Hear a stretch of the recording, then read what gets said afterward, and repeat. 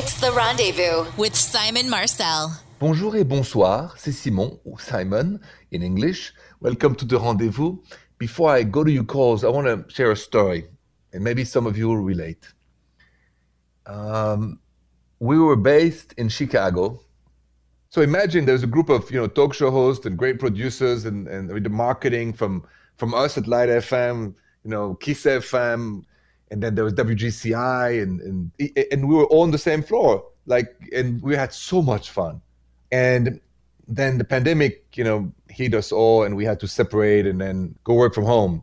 And yesterday I posted a video, and you'll find it on my social media at Rendezvous Radio, of me singing a song with a friend of mine from Kiss FM, Jordan. And it reminded all of us the good times. I miss the good times, I gotta tell you. I miss good times in Chicago. And I don't know if you miss good times from 2 years ago, 3 years ago, from this life pre-pandemic, but I miss good times. But what I'm excited about is to be able to be a humble servant and talk relationships every night with you. So you calls are next. Bonjour, Brittany. Bonjour, Simon. What's going on tonight? How can I help you? How do I get my partner to do the dishes?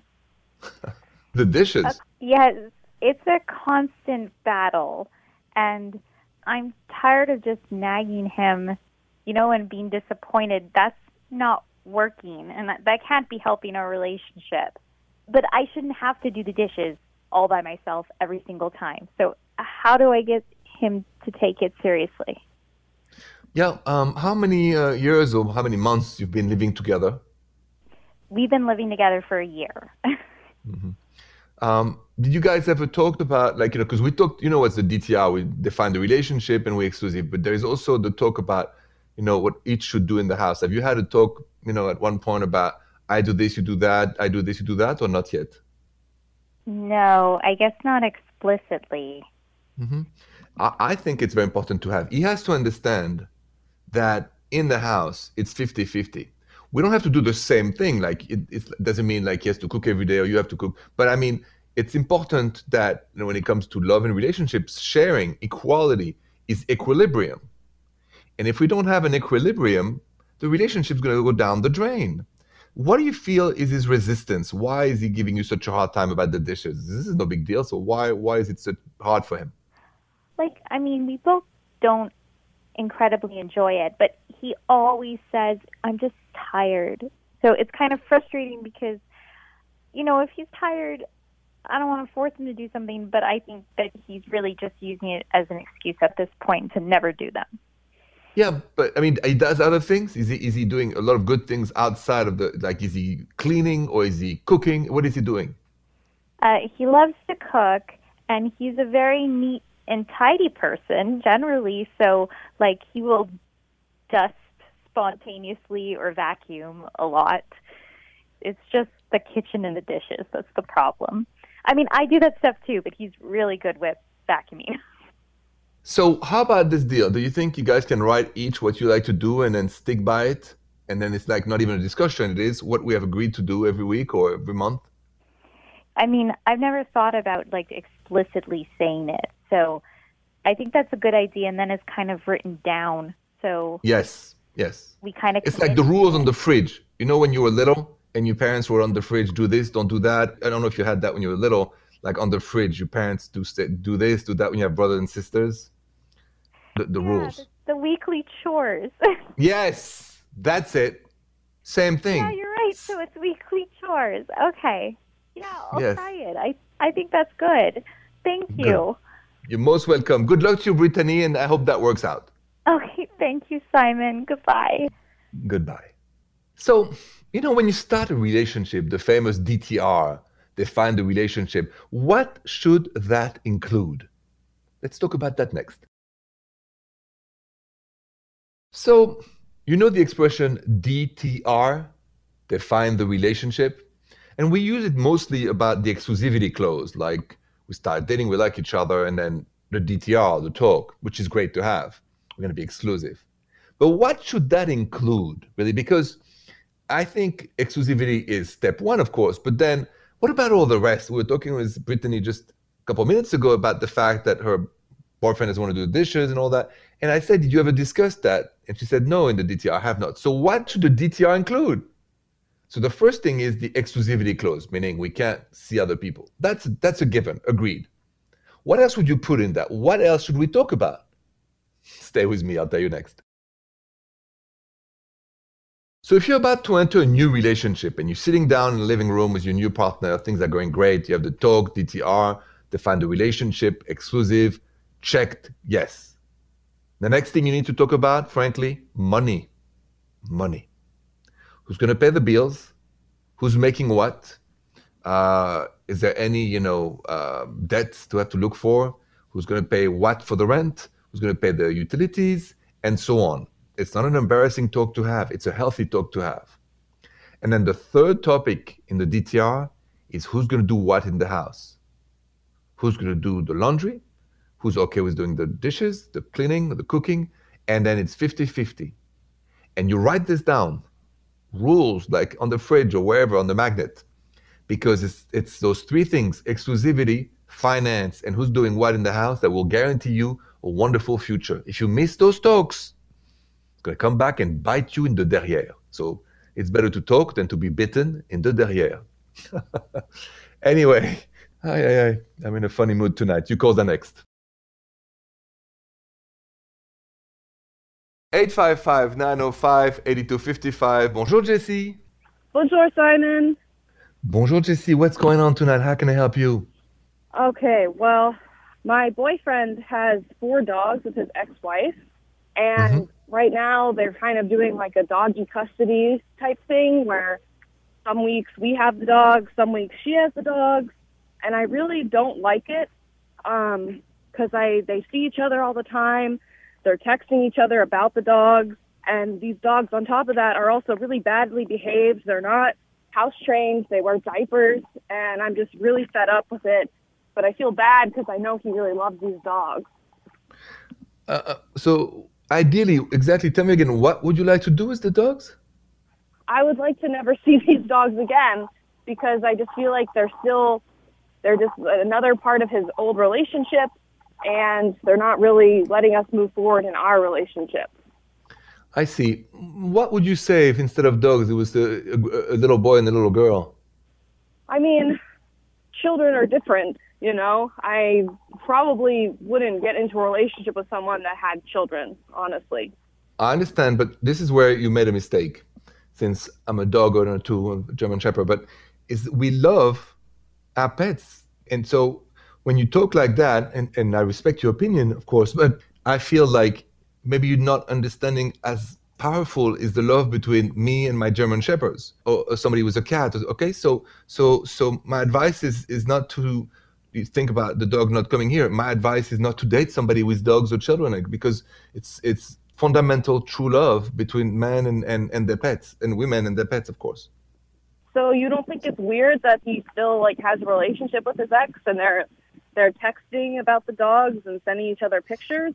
No, because it's like for some people, it's like their babies. It's like the kids. So I don't think it's weird. I think, you have the right to stay or not in the relationship, obviously, but I think you can't ever ask somebody who has pet not to be checking on them or what's going on. And don't be afraid of exes. My advice is exes are exes in the past. You can talk to her all day long. What difference does it make?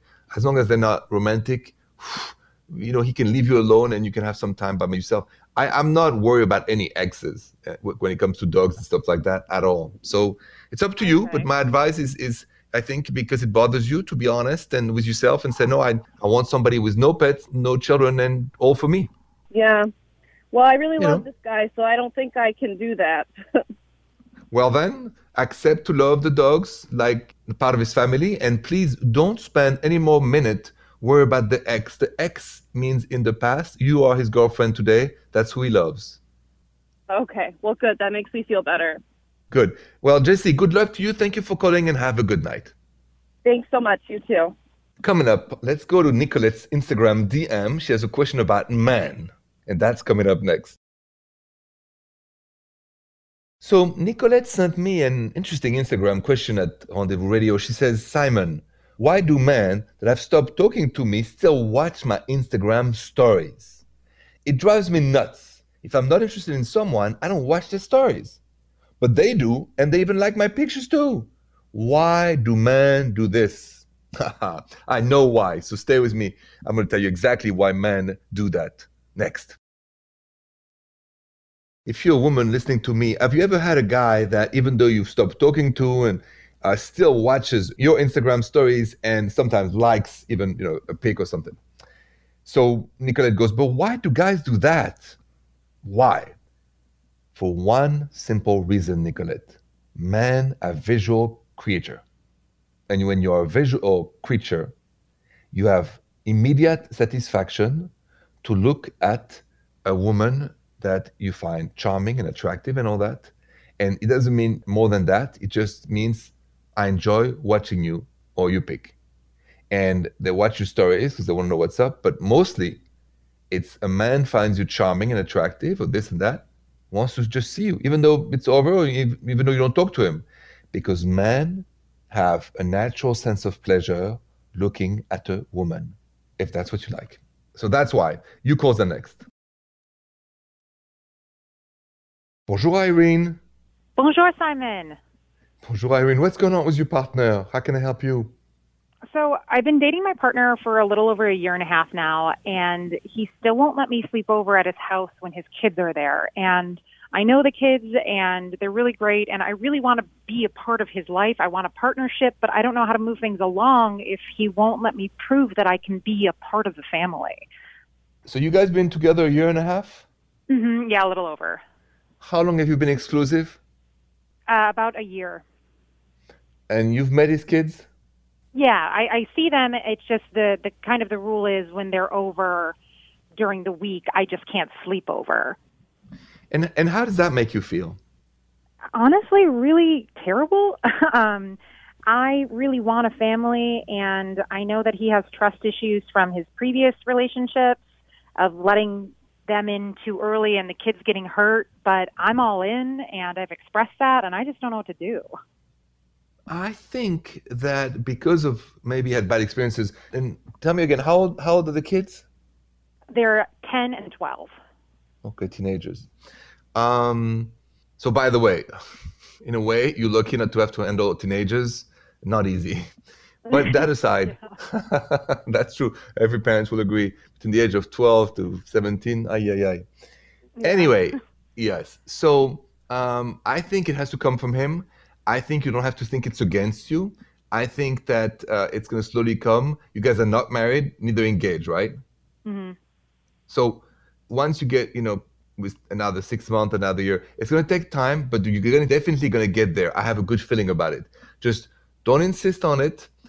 He has his fears, and then slowly you work him. You talk about it, but small doses, like once in a while.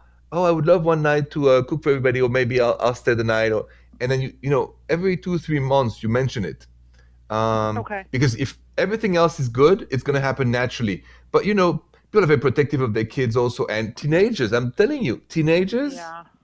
Woof. We love them, but you want to, so it's not romantic. And then there's crisis and yelling. So for your own sake, don't rush into the spending the night when the teenagers are over. That's what I say. Okay. Okay. Thank you, Simon. All right. You take care. Bye-bye, Erin. Thank you for calling. Bye.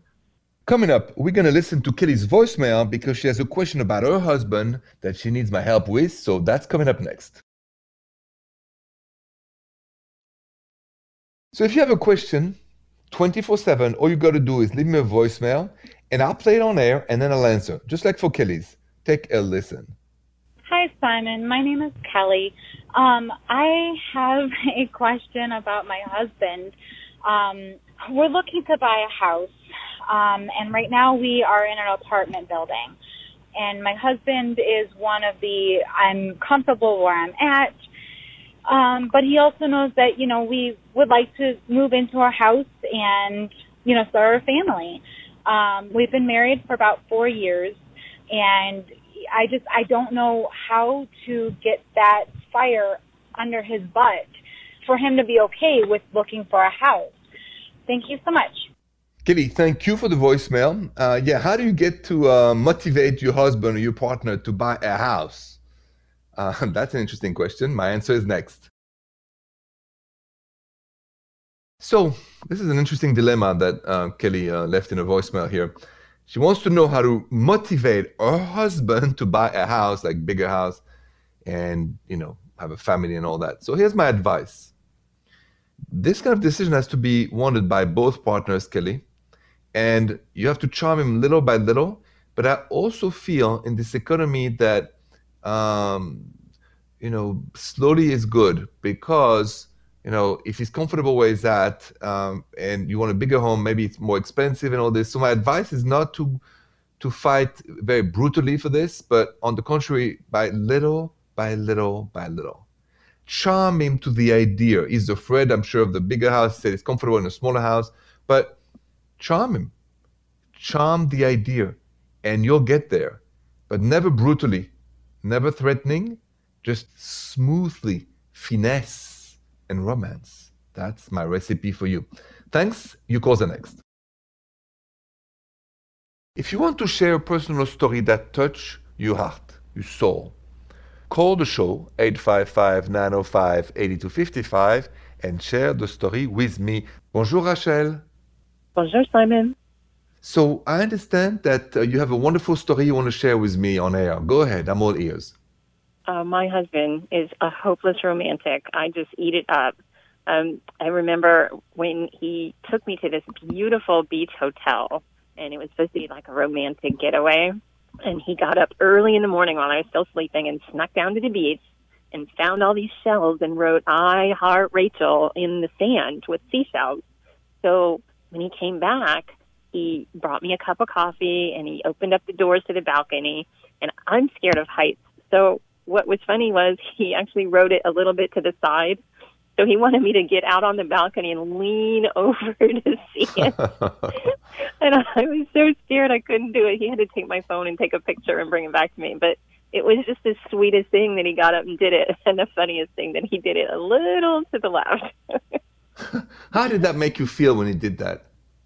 Oh, it's fantastic. He thinks about me all the time with these little things that he does. And it makes life so much better. Listen. It's the little things that makes life better, not just the big things. The little things, the daily little things, the sweetness, the romance, the kindness, the caring. That's what makes a marriage or a relationship or partnership really works well. The little things. Well said. Thank you so much, Rachel, for sharing that story with me tonight. Thank you. Thank you, Simon. So let me ask you this famous question. Do you want to know how many people your partner had ooh la la with before you? You want to know that? Let's talk about that next. So let's be honest. Do you want to know how many people your partner had ooh la la with before you guys met? That's a question. I'm sure you've been asked this question by a partner in your life, or you've asked this question. How many partners have you had before we met? You know that question? And I posted that one on my social media at Rendezvous Radio. And interestingly enough, 52% of you voted, no, I don't want to know how many people my partner has had before me. 48% of you said, yes, I do. I want to know how many people you've slept with before we met. And I've always said, a gentleman do not tell. And a lady shouldn't either. It's nobody's business what happened before we met. It's our private life. So I'm not in favor of answering such questions. Thank you so much for being with me tonight. Merci beaucoup et bonne soirée.